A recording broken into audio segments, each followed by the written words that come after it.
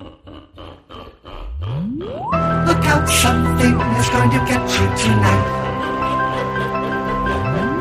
Let's talk about the thing that's going to get you tonight. Welcome to the Happy Harvest Horror Show.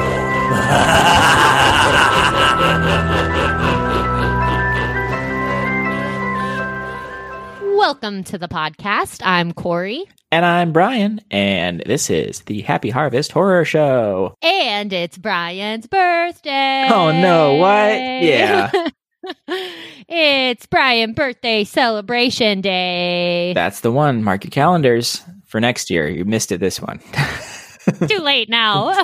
You missed it. December 2nd, Sagittarius, baby. Mm-hmm. Same as Britney Spears. Oh, you do have the same birthday as Britney Spears. Yeah. That's great. Yeah, we're kindred spirits, I think. She and I. I love that. I love that for you. I really do. That's great. Britney is like, I stand Britney. Like, Britney is just a cultural phenomenon, and she has maintained such an incredible cult following. And she has a bonkers Instagram. If you want at any of her posts or stories, she's off the rails, but she's great. We love her. I mean, yeah, we won't get into the whole Britney Spears conspiracy, the conservatorship over her life, and it gets dark. It gets dark. So even though it is spooky, and that's what it is spooky, but love you, Britney. Sending all my good energy to you on your birthday, and to you, Brian. Thanks on your birthday. We both appreciate it. Thank you. How spooky was your week? It was pretty spooky. You're gonna probably love this, but I went back and I've been watching a lot of American Horror Story. Oh! So I went back and finished 1984, mostly just out of I had time to do it, the most recent season. And I found myself actually having a lot of fun with it. It was probably the one season that I was going to really jive with because it was 80s slasher kind of themed. Mm-hmm. And I went back and I was like, man, this is super campy, but I had fun. This is fun. And so then I was like, maybe I've been too hard on this show. And so I went back and finished Asylum. And I don't think I have been too hard on the show. But, no, I have not. No, I have not. But I am continuing on. I'm now just to have a context, because I can't rag on something if I haven't seen it. That is true. So I'm now just watching all of it to have sort of a horror, pop culture knowledge of it all. And I'm not, it's not all, I'm not having a miserable time. There's a lot of fun things happening. There were some really fun parts in Asylum. Now I'm going through Coven, and Jessica Lange is so good. She's wonderful. And Kathy Bates is great. Yeah, everyone says Coven is the one to watch. I still haven't watched it yet, but I mean, it's maybe I'll start. Maybe I'll start tonight. Who knows? Maybe. I mean, it's nuts. I'm not going to say it's I had this conversation with Connor, who was on for our Catholic podcast, and we were talking that the way you worded that made it sound like we have an entire podcast not on this about being Catholic. yeah, and all the joys that come with that. No, but we were talking about American Horror Story, and we were basically saying that I've never been scared at any point in American Horror Story. There's been many times that I've been really repulsed, Mm-hmm. I feel like the show is more interested in making you just squeamish, oh, wasn't this gnarly and sexually uncomfortable? And I'm like, yeah, it was. Yeah, definitely. Yeah. Yeah. Good job. Yeah. Exactly. I think that's why I really liked 1984, is because I feel like it tapped into some really fun slasher hijinks, where it was just kind of over the top and its kills and all that stuff. And I'm like, yeah, I love that. That's great stuff. But yeah, we'll keep going. I'll see what I think, and then we can have maybe we'll have a whole episode once we've gone through it all in an American Horror Story episode. Yeah, I like that plan. Yeah, I think that's pretty much it for what I've been doing. I watched Prom Night 1 and Prom Night 2 recently. A hot take, I do not like Prom Night 1, and I love Prom Night 2. Hello, Mary Lou. I haven't seen either. You don't have to see the first one. But fight me. Go on Happy Harvest Horror Show at Instagram.com. and fight me. And fight me. Let's throw down. Because I love having these conversations. Anyway, hello, Mary Lou. Prom Night 2. I think is so fun and deserves your attention. It's just like a nutso high school slasher. That's it. How about you? How spooky was your week? Let's see. Two things come to mind. First was actually today. I talk about them all the time. Ghoul Boys, BuzzFeed Unsolved. You love them. We love them. They actually have started their own media company called Watcher, and it's doing really well. They just, oh God, they pump out content like nobody's business. It's, as a fellow content creator, they're definitely, goal worthy. But they have a series that they did it during October, and then now they're doing like a Christmas version this month, and it's called Too Many Spirits. And what they do, I love it so much. There's 4 episodes, but they film them all in one night. And each episode, they read ghost stories from viewers, listeners, right, that people sent in. And they'll read the ghost stories and they'll rate them like on a scale of 1 to 10 spirits. They'll rate them.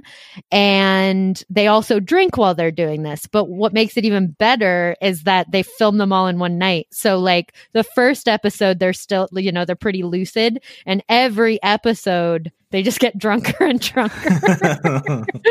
And it's filmed in like, I think it's Ryan's parents' backyard. And they have like, a campfire. And it's just so fun. And the first episode of their holiday version of that came out today. So that was just like a joy. And just also some really fun, spooky stories from listeners, I love that. Yeah, so super fun. Check that out. Love it so much. And then I also fangirled a little because I posted about it on our Instagram, and I saw that Shane Madej watched our story. And I was like, is this happening? Did we? We've made it. Back it Actually, up, boys. one time I posted, this one was even bigger for me, off topic, but was even bigger for me. One time I posted something and I tagged Hasan Minhaj in it, and he watched it. And I have the biggest crush in the world on Hasan Minhaj. So I got very excited about that. That's awesome. That's wonderful. Yeah. But anyways, so yeah, that super fun. Check it out. And then I watched It's Been Huge. Everyone was talking about it. And that's the only reason I watched it, because I also just jacked my friend's HBO account. Ayo. I watched The Undoing. Oh, I haven't seen it yet. Is it spooky or is it more like a procedural sort of thing? Yeah, it's a thriller. Okay. And there is definitely a very gruesome murder scene in it that was not fun to watch. But yeah, so it's definitely more of like, crime procedural thriller type vibe. But yeah, there's, some horror elements in that regard. I won't give anything away, but like I watched it because everyone was like talking about the ending, and like a lot of people were saying they didn't like they were mad about who the killer actually was. That's exactly what I heard. It's the only context I have for the show is people hated it. I liked the ending. You did? Okay. I'm going to be the the antagonist, I guess, here. I think the ending was really smart and really interesting. Okay. And was the whole point of the show. So, okay. All right. So I get why it made people mad. But honestly, if it would have ended differently, I don't know that I would have really liked the show that much. It would have just been kind of like, because like in a lot of ways, it is just your run of the mill, crime procedural, like the very wealthy, very privileged white people in New York City, blah, blah, blah, blah. Like nothing really that exciting. I do love Nicole Kidman, even though she pretty much always plays the same character, but I do love her anyways. It wasn't bad, but there wasn't anything about like the rich people in New York City story is unbelievably played out, dude. Oh, and my God. It's just like it's been done on every level so many times. So if it hadn't have ended the way that it did, I think it would have just been kind of boring personally. But That's my take on it. Once again, going back to what you said earlier, Brian, if you want to fight me about it, come to Happy Harvest Horror Show. Listen, we're throwing down here. This is, our DMs are just going to be fire. Yeah, Happy Harvest Horror Show at Gmail or on Instagram. Let's argue about some fight. Stuff. Let's fight. It's funny you mentioned HBO because I think they've been really killing it with horror, really. A few different shows. They've done, I don't know if you watched The Outsider last year. No, I need to. Stephen King. I read the book. I really liked the book and I liked the show a lot too. But they've also done Lovecraft Country, which was huge this summer. I still have a few episodes left. I haven't finished, but that's been really, really cool to see that kind of budget on that kind of story. And there's another show with Jude Law called The Third Day, also halfway through. I'm like halfway through a lot of shows right now. And so I'm trying to go back and finish it. But The Third Day, it's like this very folk horror. It's got a lot of notes of like The Wicker Man, where he finds this girl that attempted suicide and brings her back to this island. And it's this island in England where, what do we call it? Where there's like a road that when the tides are different, you can only cross it up certain parts of the day because there are parts of the day where it's underwater. There's an actual word for it, but I can't remember. But anyway, I want to know what that word is. That's very poetic and beautiful. I really want to know what the word is. It was the same location was used for the movie The Woman in Black. So if that rings any bells of, the tide going over the road. But anyway, so he's stuck on this island and it's kind of eerie Christian, religious, maybe culty group. Yes. And he's stuck there. And so I won't say anymore, but it's the few episodes that I'm in are rad. Love folk horror a lot. Same. Yeah, that sounds up my alley. Yeah, check that out. So then we can talk about it. But yeah, I'm just saying like HBO, like hell yeah, for like jumping on this horror zeitgeist that we're in, which I love that we're in as a society that everyone's like, yeah, horror is rad. And I'm like, yeah, it always was. But yes, yeah, let's keep going. They do great things at HBO. They really do. Well, they have money. I know that HBO money makes good art. Like, I don't know what to say. It's almost like we should fund the arts and we would get good art. I know, right? Maybe. I don't know. Maybe I'm probably out of my depth here. What do I know? Fucking. Damn it. Well, anyway, what are we talking about today, Brian? Well, we are now in the weeks leading up to Christmas, so we thought we'd kick off the holiday season with a movie that's both Halloween Harvest and Christmas time, and that is The Nightmare Before Christmas. So we're going to talk about kind of history, making other little tidbits about it. I'm excited to talk about this, especially on my birthday, because this is one of my favorite movies. I feel like we're having a little Brian celebration here, because I know it's one of your top childhood films, and I definitely think of you whenever I think of this movie. So if I've done nothing else right, I've done that right. I've done nothing else in my life. But yeah, let's get into it. Yeah. Do you want a quick word from our sponsors first? Oh yeah, I suppose. We love them. So let's give them our time. So let's hear from us real quick. When you need mealtime inspiration, it's worth shopping Kroger, where you'll find over 30,000 mouth-watering choices that excite your inner foodie. And no matter what tasty choice you make, you'll enjoy our everyday low prices, plus extra ways to save, like digital coupons worth over $600 each week. You can also save up to $1 off per gallon at the pump with fuel points. More savings and more inspiring flavors make shopping Kroger worth it every time. Kroger, fresh for everyone. Fuel restrictions apply. We've returned. Welcome back. I'm so glad you are back from hearing from us to hear from us again. We're talking about Nightmare Before Christmas. Is it a Halloween movie? Is it a Christmas movie? Who's to say? Well, it's both, I guess. But man, I don't know. When I grew up, I always thought it was more of a Halloween movie, but it definitely is taking over Christmas. But it ends in Halloween Town. That's my thing. It comes back to Halloween and everyone's like, actually, Halloween's pretty fucking rad. And I'm like, you're right. You're right. You're right. It is. You're right. I love to, I was thinking about this today because like I said, I always think of you when I think of this movie. And it makes so much sense because obviously I have like a Halloween podcast with you. So I think of you and I think spooky horror, just over the top Halloween stuff. But also I very much think of you when I think of Christmas, because like you have always had like a love for Christmas as well. I love holidays. What can I say? But just these two. Just these two. The other 10 months of the year can fuck off. It's just these two.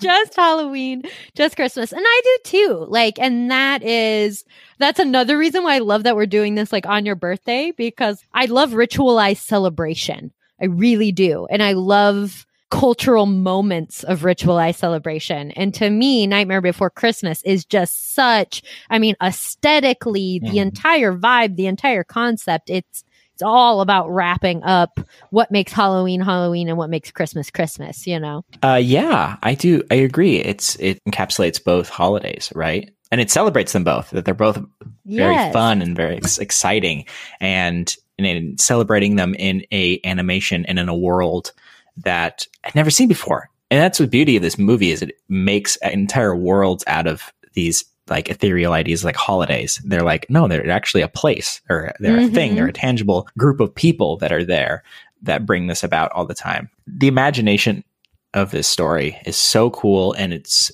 the first feature length, all stop motion animated movie too, that like, that it was never, I mean, just the actual animation style, we'd never seen anything like it. And I think that I thought that was super interesting, that it was the first full length, like feature length claymation film. Yeah. Yeah.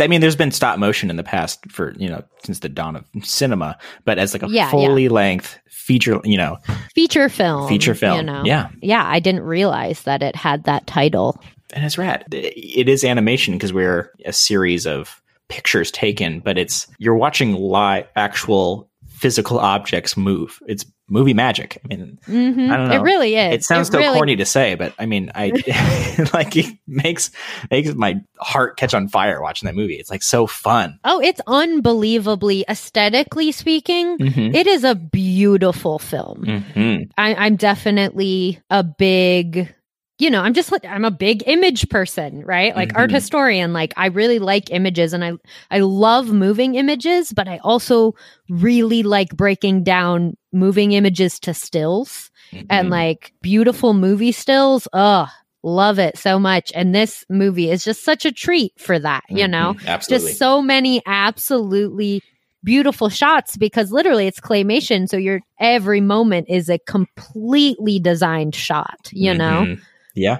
There's no in between. There's no throwaway. Like it's literally every single shot you stop and you're looking at the whole of what's happening. And something about that is from just a creative standpoint, it's just really beautiful. And it's a gorgeous film. And kind of speaking to that, like the aesthetic of it, we both watched, it was very serendipitous because we decided yesterday we were going to record this episode. And then at the exact same time, this show popped up on Netflix. It's been around for a while. It's called The Movies That Made Us. Yeah. And they decided to do a holiday version where they do an episode on Nightmare Before Christmas, and they also do an episode on Elf, which I am excited to watch. Same. And what's really fun about this show is I think if you're a creative, like if you're a creator or an artist or someone who really, really likes to get deep into film, this is a show for you, because it really picks apart those little things. And that can be really fun if you like to think about the little bits and pieces that go into making a movie happen. And one of the things that came up in this episode about Nightmare Before Christmas was just aesthetically in creating Halloween Town, that the parameters for creating Halloween Town, I think, are just a really interesting creative exercise. Like Halloween Town, the entire town was supposed to be all black, white, and orange. Yep, those were that was the parameters set by Tim Burton himself when he was like, yeah, they were not to use any colors but black, white, and orange. And then the other parameter that I really liked is no right angles. No right angles, which is very much the Tim Burton style. Yep. Yes, Halloween Town. And the way they describe it in the show too is if you were to cut across the plane at any point in a shot, everything would fall apart. Everything would crumble, right? Because there's no right angles. Exactly. And I was like, that is so dope. I love that. Yeah.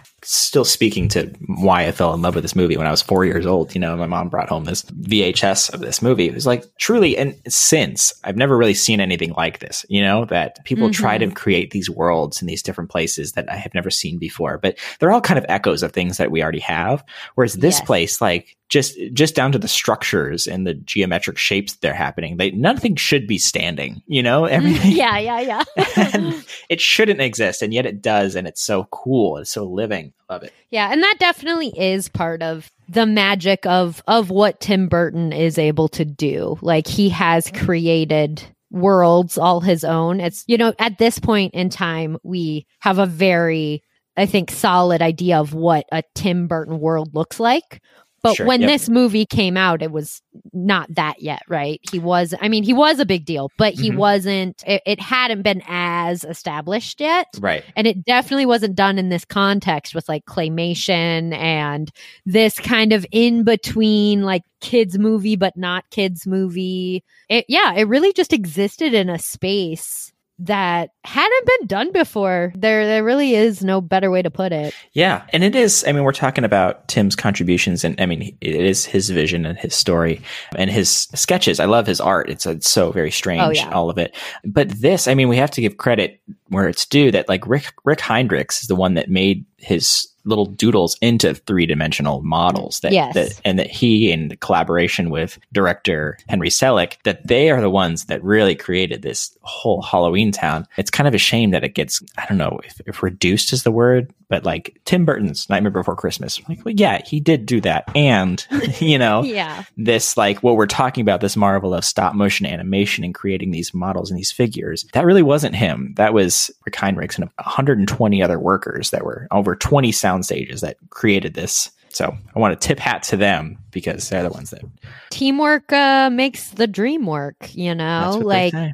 Yeah, no, totally. Like the concepts, the sketches, did come from the strange mind of Tim Burton, 100%. But Nightmare Before Christmas isn't a book of sketches. It's a claymation film. So yeah, definitely Henry Selick, one of the unsung heroes of Nightmare Before Christmas. And what was the other guy's name? Rick Heinrich. He worked with Tim while he was at Walt Disney. Same with Henry Selick. Well, I guess we can get into the history of how this became about, because this kind of all started way back when Tim Burton created a short film called Vincent, 1982. Thanks to this short film, he was then employed at the Walt Disney Animation Studios on a kind of an animation, I think it was a 2-year sort of apprenticeship was the situation. And while he was there, he made a 3-page poem called The Nightmare Before Christmas, which is what we're talking about. But unfortunately, during his time there, Walt Disney Studios thought his style and his art just really didn't jive with Bambi, our cartoon centered I like that you jumped to Bambi. It's Bambi, right? I was just trying to think of like a cute, Disney. It was great. It was a perfect example. What I'm getting at is they didn't fit, which they don't. They're very different art styles. Yes, totally. But before they parted ways, he was already working with Disney to make the 30-minute TV special of this. So they had the rights to the movie. So when they parted ways, he could no longer make this movie because Disney had the rights. Fast forward a few years, Tim Burton has become rather successful. He directed Pee-wee's Big Adventure, and then he went on to make other movies like Beetlejuice. Hats off to Beetlejuice. Fucking love Beetlejuice. And Batman. Batman was a huge mega hit. So now everyone was like, oh, Tim Burton. He's making these like crazy, wild movies. He's now a household name. So with these directing chops, he goes back to Disney Studios and says, I want this movie. And Disney was like, how about we make the movie with you, though? So he brings back Henry Selick and Rick Heinrichs, and they're going to make this movie. However, Tim Burton's involvement in this is rather minimal because he's currently already directing Batman Returns, which will go on to be really cool Christmas movie in itself. So the reins were then passed on to Henry Selick and group up in San Francisco while Tim Burton was away making Batman Returns. Interesting fact that over the 2 years of making Nightmare Before Christmas, Tim Burton only came to the studio 5 times. He was there for like a collective, like no more than like 10 days on set of making this movie. And what you got to know about, if you already don't, stop motion animation is it's so slow. It is painstakingly slow to do. You're looking at maybe 2 to 3 seconds of footage on a good day, of making. When I was, while I was watching the Movies That Made Us special, when they were kind of talking about that, the first thing I thought of was Parks and Rec, where Ben gets into claymation. Do you remember that episode? I don't know. I don't remember this one. It's one of my favorite moments. Like, Ben gets fired or he resigns in disgrace, and then he's like taking up all these hobbies, and he like takes up claymation, and like everyone is like they're like, oh, Ben's super depressed, but he's on top of the world. Like, he doesn't realize he's depressed because he's like really into his claymation. He's like, let me show you my claymation video. And he like shows it, and it's literally like 3 seconds, and then he has a whole meltdown, and he's like, how is it not longer? It's so good. It's been so long. Yeah, I can't imagine. I do not have the patience for claymation at all. I don't know. It surprises me that people do. Yeah. Claymation and just cartoons in general. Like, wow. That is impressive. A lot of work. Yeah. Yeah, you got to really love what you're animating to like stick with it, to not get bored of it. And it's also, you have to have such a concrete plan too, that Leica Studios, they're out of Portland. They made, Paranorman and Coraline. Yeah. Coraline. Kubo and the Two Strings, which is so good if you haven't seen Kubo. All of these movies are amazing. Go support this studio because they're really the only ones doing stop motion animation right now. But I've seen behind the scenes of them, and they have like storyboards down to like the day, like super concrete calendars, because that's what you need to pull this stuff off, which makes it even more impressive that Nightmare Before Christmas did not have that. They had a writer, Michael McDowell, who wrote Beetlejuice. He was originally pegged to write the screenplay for this. That did not turn out well, and they were running behind on schedule, so that they just went ahead and started making songs first. So before they even had a script, they just started writing songs for this movie. So Danny Elfman was brought on. He had never done movie scores before, and now he's doing one of his best, I think, in this movie. And they wrote these songs, What's This? And all this, so much so that Danny Elfman became Jack Skellington himself. He's like, I feel like this is who I should be playing. And he's like, yeah, you got the job. More on that later. Danny Elfman was living with Caroline Thompson, and at the time dating, who did this screenplay for Edward Scissorhands. So previously worked with Tim Burton also. She was then hired to write the screenplay, and then suddenly we have a story and songs, and everything's great, right? Everything's going to be so smooth sailing from here on out. Not really. It's really hard to make this movie. Yeah, no, there's a lot of drama in the story of how Nightmare Before Christmas came to be. Like, yeah, and not the least of which, just on a business standpoint, that they because they didn't have these plans and didn't know what to do, and it was the first, like we said, stop motion feature length movie. They didn't know how much it was going to cost. So Disney was like, you get $18 million in 2 years, go.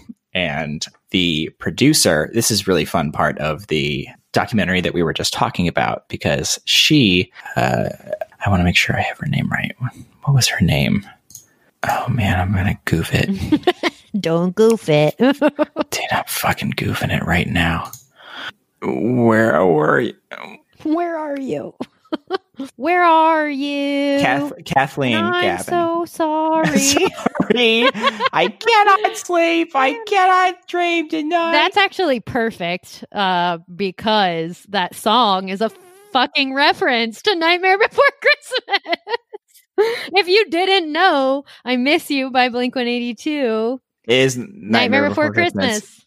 Yep. So at Disney, they gave him $18 million in 2 years to work on it. Kathleen Gavin, who was a co-producer on the movie and was in charge of kind of keeping things on track, quickly realized that they needed not $18 million to finish this movie. They needed $24 million. So in a genius move that I think is probably emulated all the time with producers in Hollywood.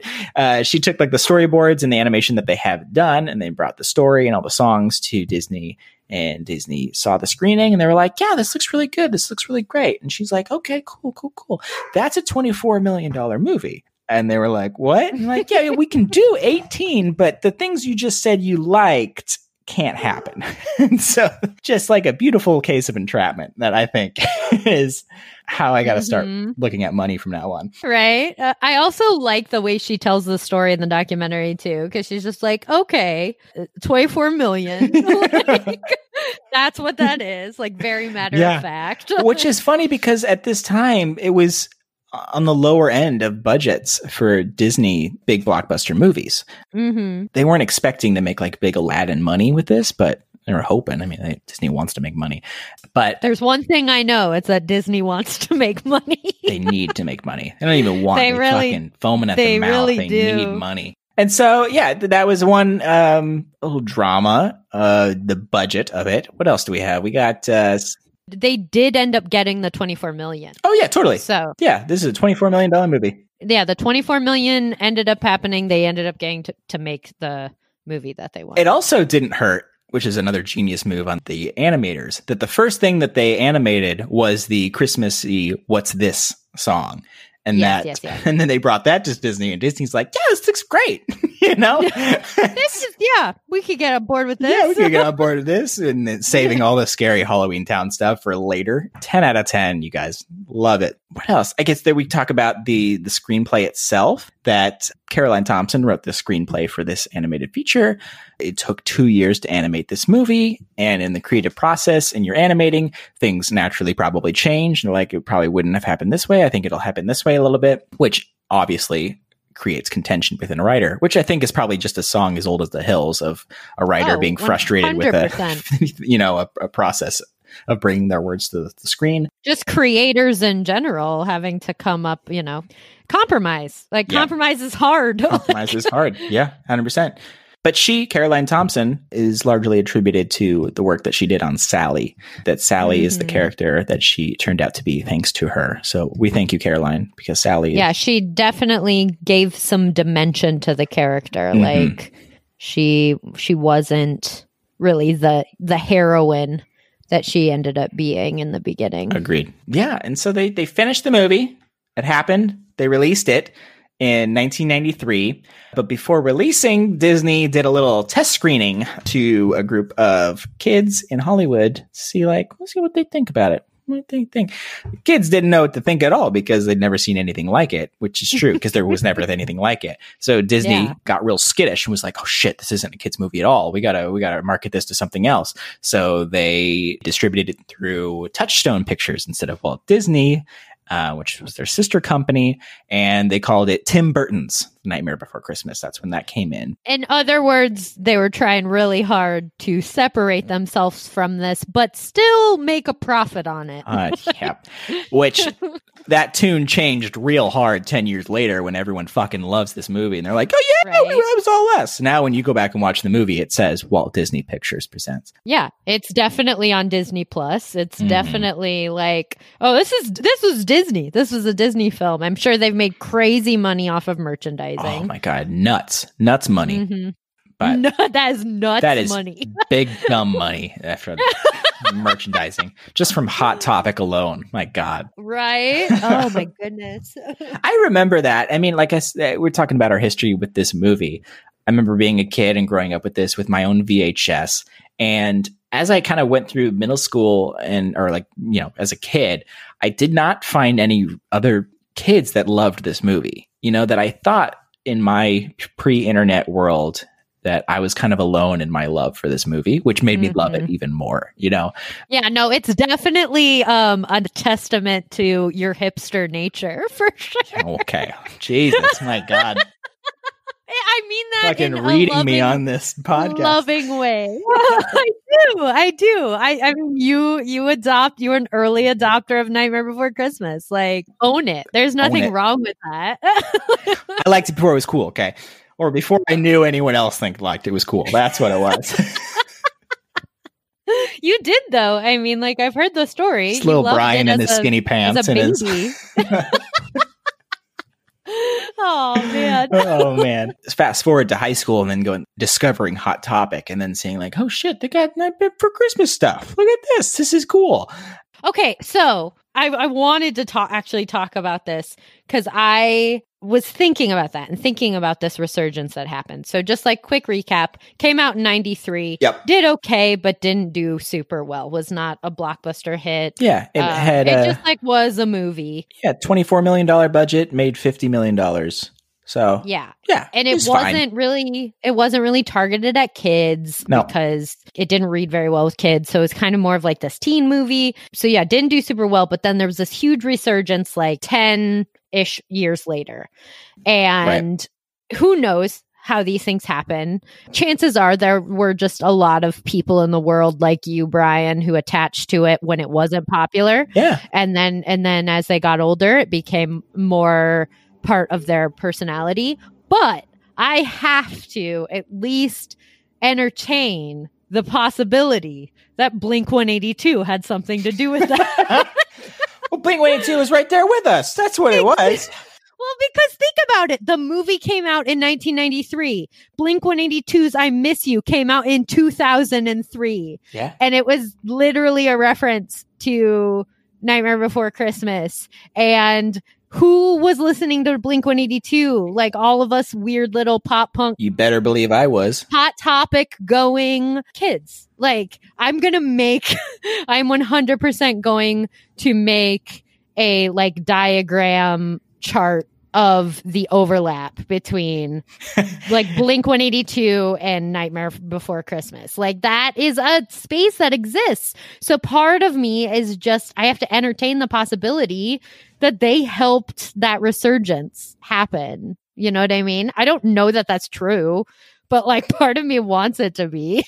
I think it's all true. I think that a very popular song, We Can Live Like Jack and Sally If We Want, blah, blah, blah, Tom DeLonge, that out there looking for aliens. That's what he's doing nowadays. But that, those lyrics were suddenly in the pop culture canon, that for an audience like me at that age, 13 years old, was like, oh shit, yeah, I'm singing this song and I like this movie. Yeah, I like this. Exactly. I think you might be onto something. I think there was like a compound nature to it. Cause like if you were a kid who enjoyed that film and then all of a sudden, Blink-182 has this huge smash hit and like they're talking about it, like that's gonna bring that back up in your consciousness. Right. And when you're an emo 12-year-old, like you're going to attach to that as part of your personality, Totally. And so I think that's what a lot of us did. I think that is probably part of what happened. I'm not saying that is what happened for everyone, but I do think that might be part of it. And I'm going to throw it back over to you. But basically what happened was around this time frame, Nightmare Before Christmas blew up like it had never blown up Huge. Before. Now everyone loves this movie. Or if you hate this movie, fight me. Come on. Just another antagonist. How do you hate this movie? Other than like, it's so popular. Like, okay, yeah, I get it. You just read me as a hipster. I get that. But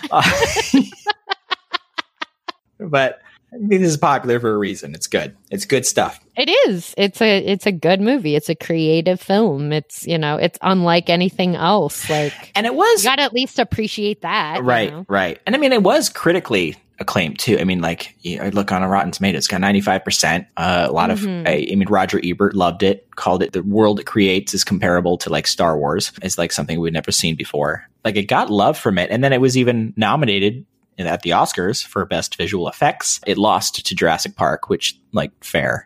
Fair. Oh, God damn. I love Jurassic Park so much. So, like, if it was going to lose to another movie, it was going to be that one. Yeah. Every time I go back watching Jurassic Park, I'm just like, this movie is fucking great. Like, that movie it's fucks, so good. Dude. It's so good. It's so good.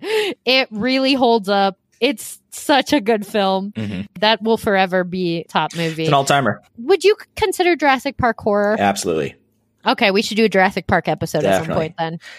Same way I would consider Jaws horror. And people, they're like, no, it's action adventure. I'm like, sure. And and it's terrifying.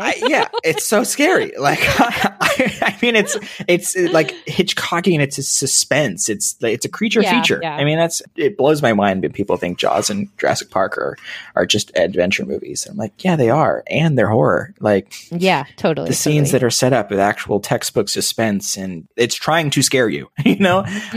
Anyway. Fucking people, right? Am I right? Am I right? That's my other podcast. Fucking people. Yeah, back to this. For years and years, it kind of sat dormant. Big resurgence, hot topic. Tom DeLonge. Love it. Should we talk about the alternate ending? Oh yeah, another fun bit of drama. There was talks of having an alternate ending. If you're unfamiliar with Nightmare Before Christmas, please stop and go watch it.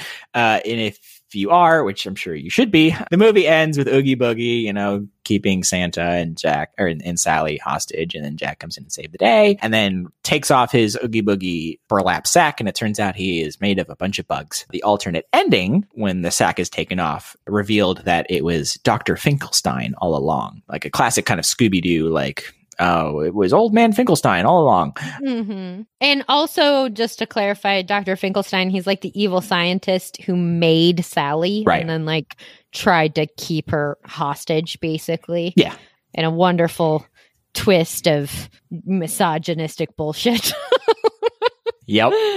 But yeah, so that was the alternate ending, that Oogie Boogie is also the evil scientist. Correct. That alternate ending was presented to Tim Burton. Tim Burton famously hated it, so much so that he cooked a hole in a wall with his size 14 Doc Martens. One thing that the documentary episode made very clear to me is that Tim Burton has some very toxic anger issues. Totally. Which I'm sure, I'm not trying to excuse him at all. I think I think he was a hot director, and I think this is a product of Hollywood that just allows hot directors to get away with fucking murder, and that enables him to throw tantrums, Yep. I'm saying both are culprits here. Totally. The age-old story, and it's so frustrating. Like, why do creative geniuses have to be assholes? They always gotta be fucking assholes, dude. Why? Like, why can't you just be an okay person? Right? Like, I just don't understand. Just be okay, and just we'll love you. You don't have to be the best person. Just be okay. And we'll love you for fucking forever. Like, I know. Just be okay. Like, I'm asking the bare minimum here. Like, just be like Tom Hanks and like collect typewriters. Like, fuck yeah, dude. He's figured it out. He's like, I just got to not screw up and have a like, cute little hobby. There, you got it. Done. And we can celebrate Forrest Gump for all of eternity. For all of eternity. And we don't have to feel bad about it ever. Or we're going through the ringer right now with Harry Potter. Like, God, just stop. Just stop. Just be okay. Should be okay. Which, yeah. So getting back to Nightmare Before Christmas, he wasn't okay at that. And he wasn't also okay at, so Caroline, the writer of the screenplay of this movie, also had some hesitations on Oogie Boogie as a character himself. I'm reading from slashfilm.com this article that basically quotes her as saying, the Oogie Boogie character looked like a Klansman with his pointed burlap hat. Oogie Boogie is a derogatory term for African Americans in the American South, and I begged the powers that be to change something about that character. Because of that, I said, this is so ugly and dangerous and antithetical to everything inside of me, and I did not win that fight, which they kind of glaze over in this documentary, where she goes to Tim Burton and says, I want to take another rewrite at the ending. And she describes how Tim Burton basically threw a fit and like started attacking an editing machine. So more toxic masculinity. So, and that was also echoed by Danny Elfman, who was also worried that the character would have been seen as potentially racist. But Ken Page, a black actor, did voice him for the movie. I mean, just in the research for this, I'd never heard of these concerns about Oogie Boogie, the character. I'd never thought about it that way. I can totally, I mean, hearing these creatives talk about the character and their concerns, I totally see it now. But I don't know. Did you ever run into that in your awareness? Or no, it's definitely the first time hearing of it, but that makes sense. Those are, sometimes it's things like that. Someone has to bring it up before you see it. Totally. But I definitely can see why that would be a concern, you know, and you don't know what the intentions are. You know, sometimes things kind of happen, but like regardless of what the intentions are, obviously someone saw that this could be a problem and it was not handled correctly. Like it was handled abusively, you know. It was just not like, that's not how you handle that kind of a situation. Right. So, you know, not great, not awesome. Yeah. I think this has probably gotten more traction in recent years, especially with I think it was in the last few years, someone was asking Tim Burton, why are all your characters in all your movies white? I mean, they're not just white, they're like pasty white, you know? And he did a pretty tone deaf response where he's like, they don't fit into my aesthetic. Paraphrasing, but it's what he kind of said. And that was like, oof, Jesus, dude. Yikes. Not chill. So, I mean, back to like we were saying earlier, just be okay. Like, fucking, like, just Jesus Christ, like, dude. You've made, I mean, also arguably hasn't made a decent movie in a long time. So I don't know. That's true too. So yeah, it kind of brings to an age old discussion of like, what do we do with art made by assholes, you know, that or turn out to be assholes. And I don't know. It's a conversation I have every day of my life. I feel like it's just like such a consistent conversation, and there's no answer. Like, there's no clear answer. But it's worth. I mean, I think it's important to bring it up. You know, that 100%, because then you can at least get a fuller picture. To me, that's the answer: is get the fullest picture you can and go from there instead of blindly hailing someone as just like a genius without actually like looking at everything. Yeah. Like, I think what this has kind of done for me is, I mean, Beetlejuice and Nightmare Before Christmas are like top 5 for me. I can always go back to them. I love these movies so much. I also have no interest in ever meeting Tim Burton, I think, you know, I think that I don't know if it's good to separate the artist from the art. I don't know. It's a tough discussion, but I think it's just always good to bring it up, and especially in things that you really love, because it's a lot harder to do it then. I think it's both and, you know, like I think you can separate the artist from the art and view art as its own thing. And then at the same time, you cannot. And both of those things can exist, right? Right. Like I can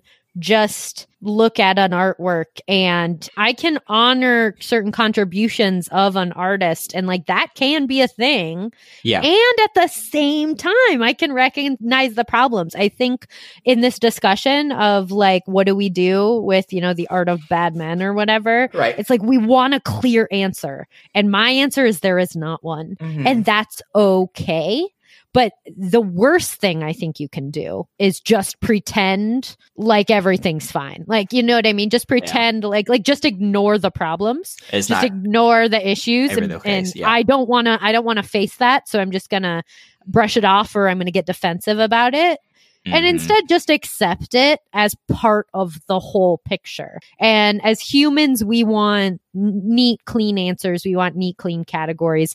Am I allowed to like this? Am I allowed to like this person? Like, I get that. I get that impulse, but it's just not how the world works. Like, it just doesn't. And nothing is ever going to change what Nightmare Before Christmas has meant to you and to so many people. And that's beautiful. And that's great. We also don't need to sit here and be like, all hail Tim Burton. You know what I mean? Like, like it's both and. Yeah. It's all of it. I feel like I've been specifically not doing that this whole time, you know, like especially talking about this movie, you know, like I love Beetlejuice, I love Nightmare Before Christmas. I'm not saying I love Tim Burton's Nightmare, you know, I love these movies. Exactly. But I mean, it's also tougher of a situation when the art is still being made by the artist, right? So like, so how can you support it going forward? Which, you know, we brought up Harry Potter a second ago. Like, obviously our memories with Harry Potter are always going to be there. We're always going to love it. And how do we support it going forward? Because it directly benefits, you know, goes right into her pockets. And that's like, that's a worthwhile thing to bring up. Of like, I don't know, you know, but tough questions. I mean, my instinct was like, you can pirate things. I mean, whatever. Right. Like I am not a person. I'm not gonna like draw really clear lines in the sand about morality in those kind of situations. Do what you got to do. Like, whatever. Right.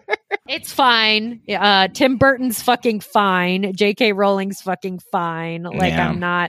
I'm not worried about them not getting paid for something. I'm sorry. I'm just not. Like, getting back to the movie itself, there has let's been do that. there has been discussions. Back in 2001, Disney wanted to do a sequel to this movie, and they didn't want to do it in stop motion. They wanted to do it computer animation. And Tim Burton, I guess, to a credit, he said, quote, "I was very protective of Nightmare not to do sequels of that kind, like, quote, Jack Visits Thanksgiving World or other kind of things, because I felt the movie had a purity to it that people like, because it's a mass market kind of thing. It was important to have that kind of purity of it." And I agree with that. I mean, that's why like that. I love that it's its own thing, and it's still its own thing, that we have all this marketing and all this, merchandise around it, but it's an unchanged product, Yes. But that might not always be the case. I also am just so, and have been for years, over the reboot market. Like, I'm done with it. I'm so done with it. I've been done with it for a long time. I think it's uncreative. It's not interesting, and I'm done with it.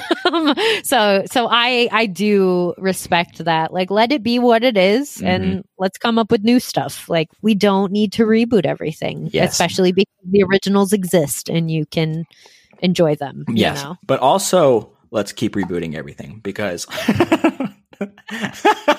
I'm going to disagree with you a little bit, because we get a lot of good reboots, that do happen. I think it's just how you go about it. Have an example? Yeah, I think the most recent Halloween was a great reboot. I'm excited for Halloween Kills. I'm thinking of other reboots. I mean, I won't say that I think like all reboots are bad, or that there hasn't been anything that's been well done.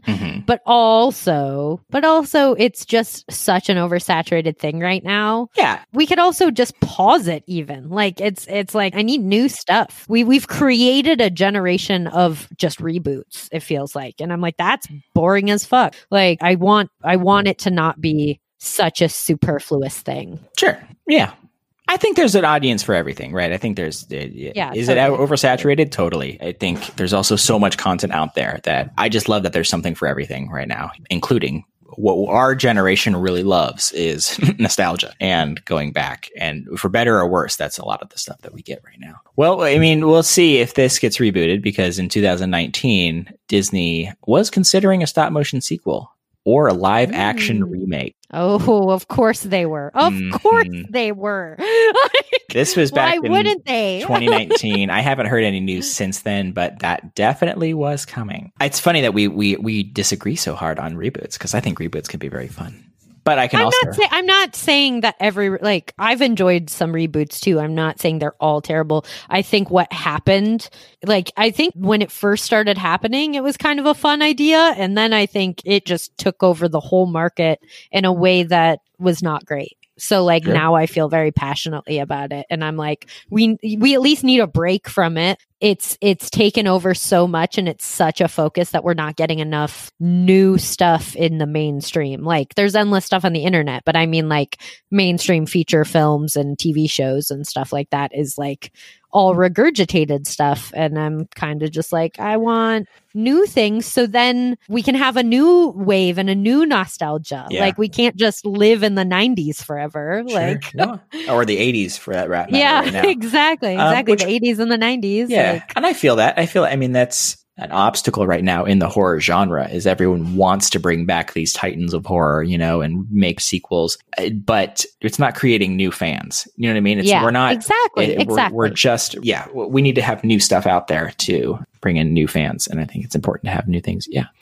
And I also just shamelessly enjoy being pandered to, so like, that's fair. I don't know. I respect your willingness to admit that. Yeah. I really do. I love being pandered. That's fair. I did also want to, we kind of briefly touched on it, but to come back around and wrap up things about actually The Nightmare Before Christmas, because this has been a great conversation, but I think we touched in a lot of different areas, just other than this movie. Okay. Yeah. We'll go back. We'll go back. Honestly, in such a short time, I feel like we kind of hit some very profound topics. That's what this movie does.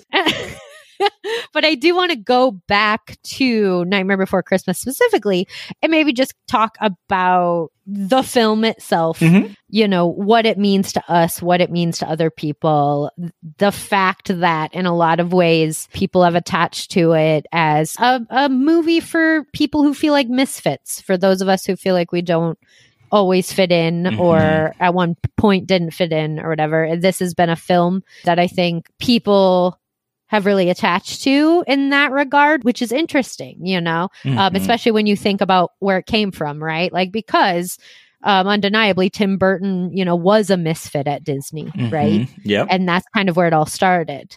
So it's kind of creating this land surrounding these huge ritualized celebrations, holidays that everyone is a part of, but yet it's creating a world that those who feel like they're not part of like the regular world can connect with, you know, those who feel like they don't fit in. And I think there's 100% just something very powerful about that. I also just like, because I was rewatching the movie today and like I kind of had a moment where I was like, I really relate to Jack in a lot of ways. I think I relate to him more than Sally personally, because he just like, when you think of him as a character and what he's actually doing in that film, like it's not this act of terror that he is trying to make happen, right? When he kind of takes over Christmas, he's not trying to like hurt people. He's trying to bring it to more people. Exactly. And so there is a desire to kind of always be looking for the next thing, right? He has something in him where he feels like he's done Halloween, right? He's Jack Skellington. He's mastered Halloween. He's the king of it all. Yep. And so he needs to do the next thing. And there's something very beautiful about that to me. Like he's trying to do what he does, but he's doing it in a new way. And so he kind of adopts Christmas and tries. I love the scene where he's trying so hard to understand Christmas.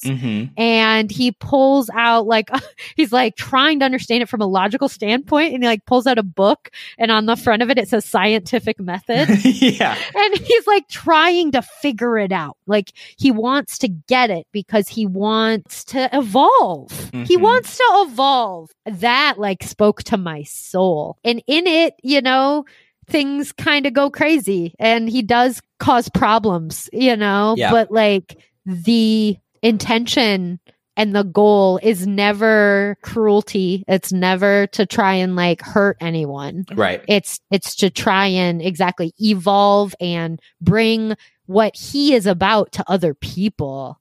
And like, I don't know, I'm getting emotional.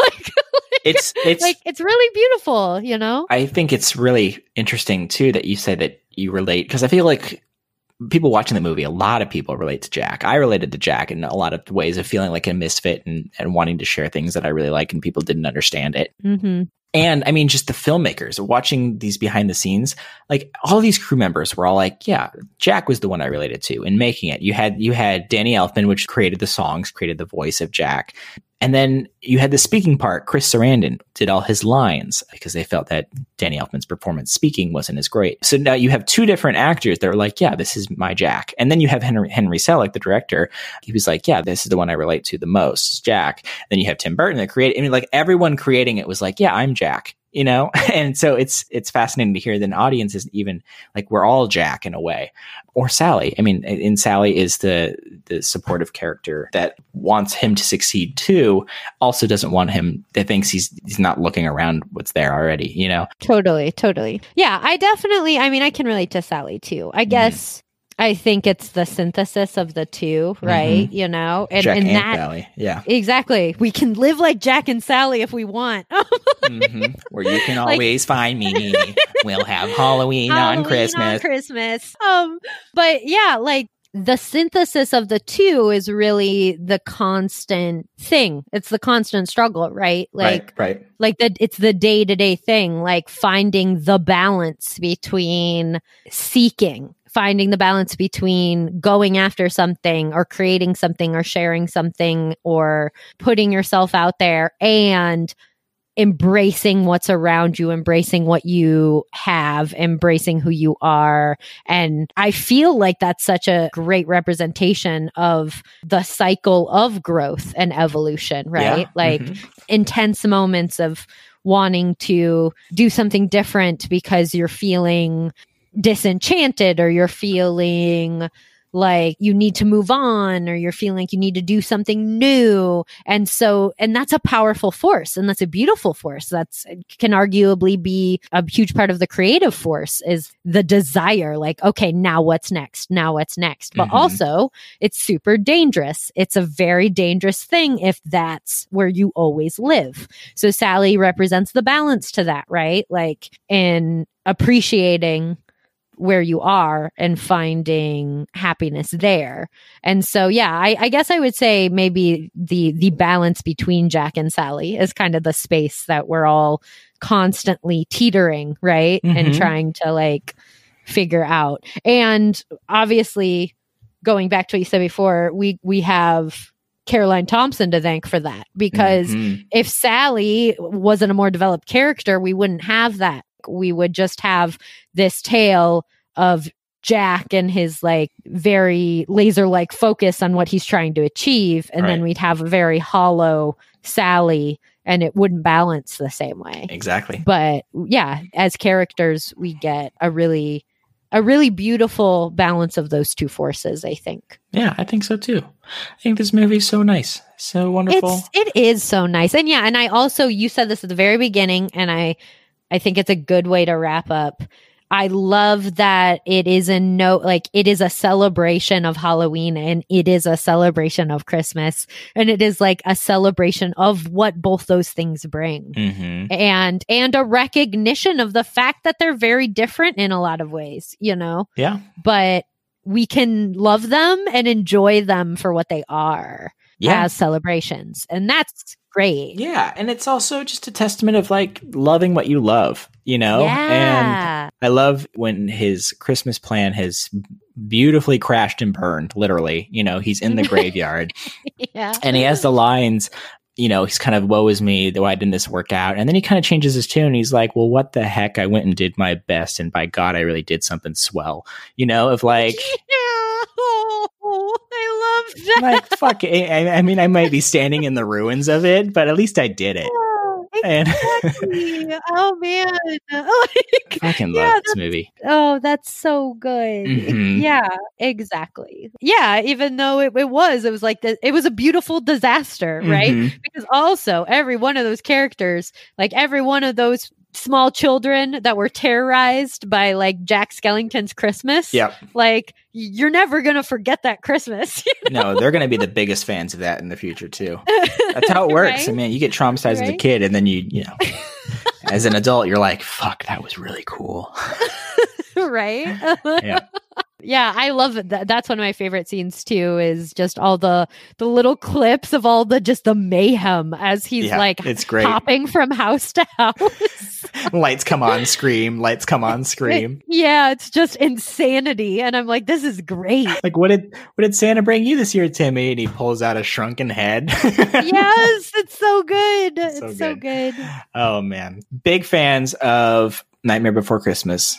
And I hope you are too. And I hope this encourages you to have your yearly watch sometime soon, because we're in the holiday season, and they're excited to have more holiday episodes coming up. Definitely. And I mean, there was a lot. We talked about a lot in this episode. So there's plenty of things you can fight with us about at Happy Harvest Horror Show at gmail.com and on Instagram. So hit us up. We'd love to hear your thoughts. Yeah, it's definitely a classic. And I think we'll do a few more episodes on the Christmas meets Halloween space, or like winter holidays meets horror space.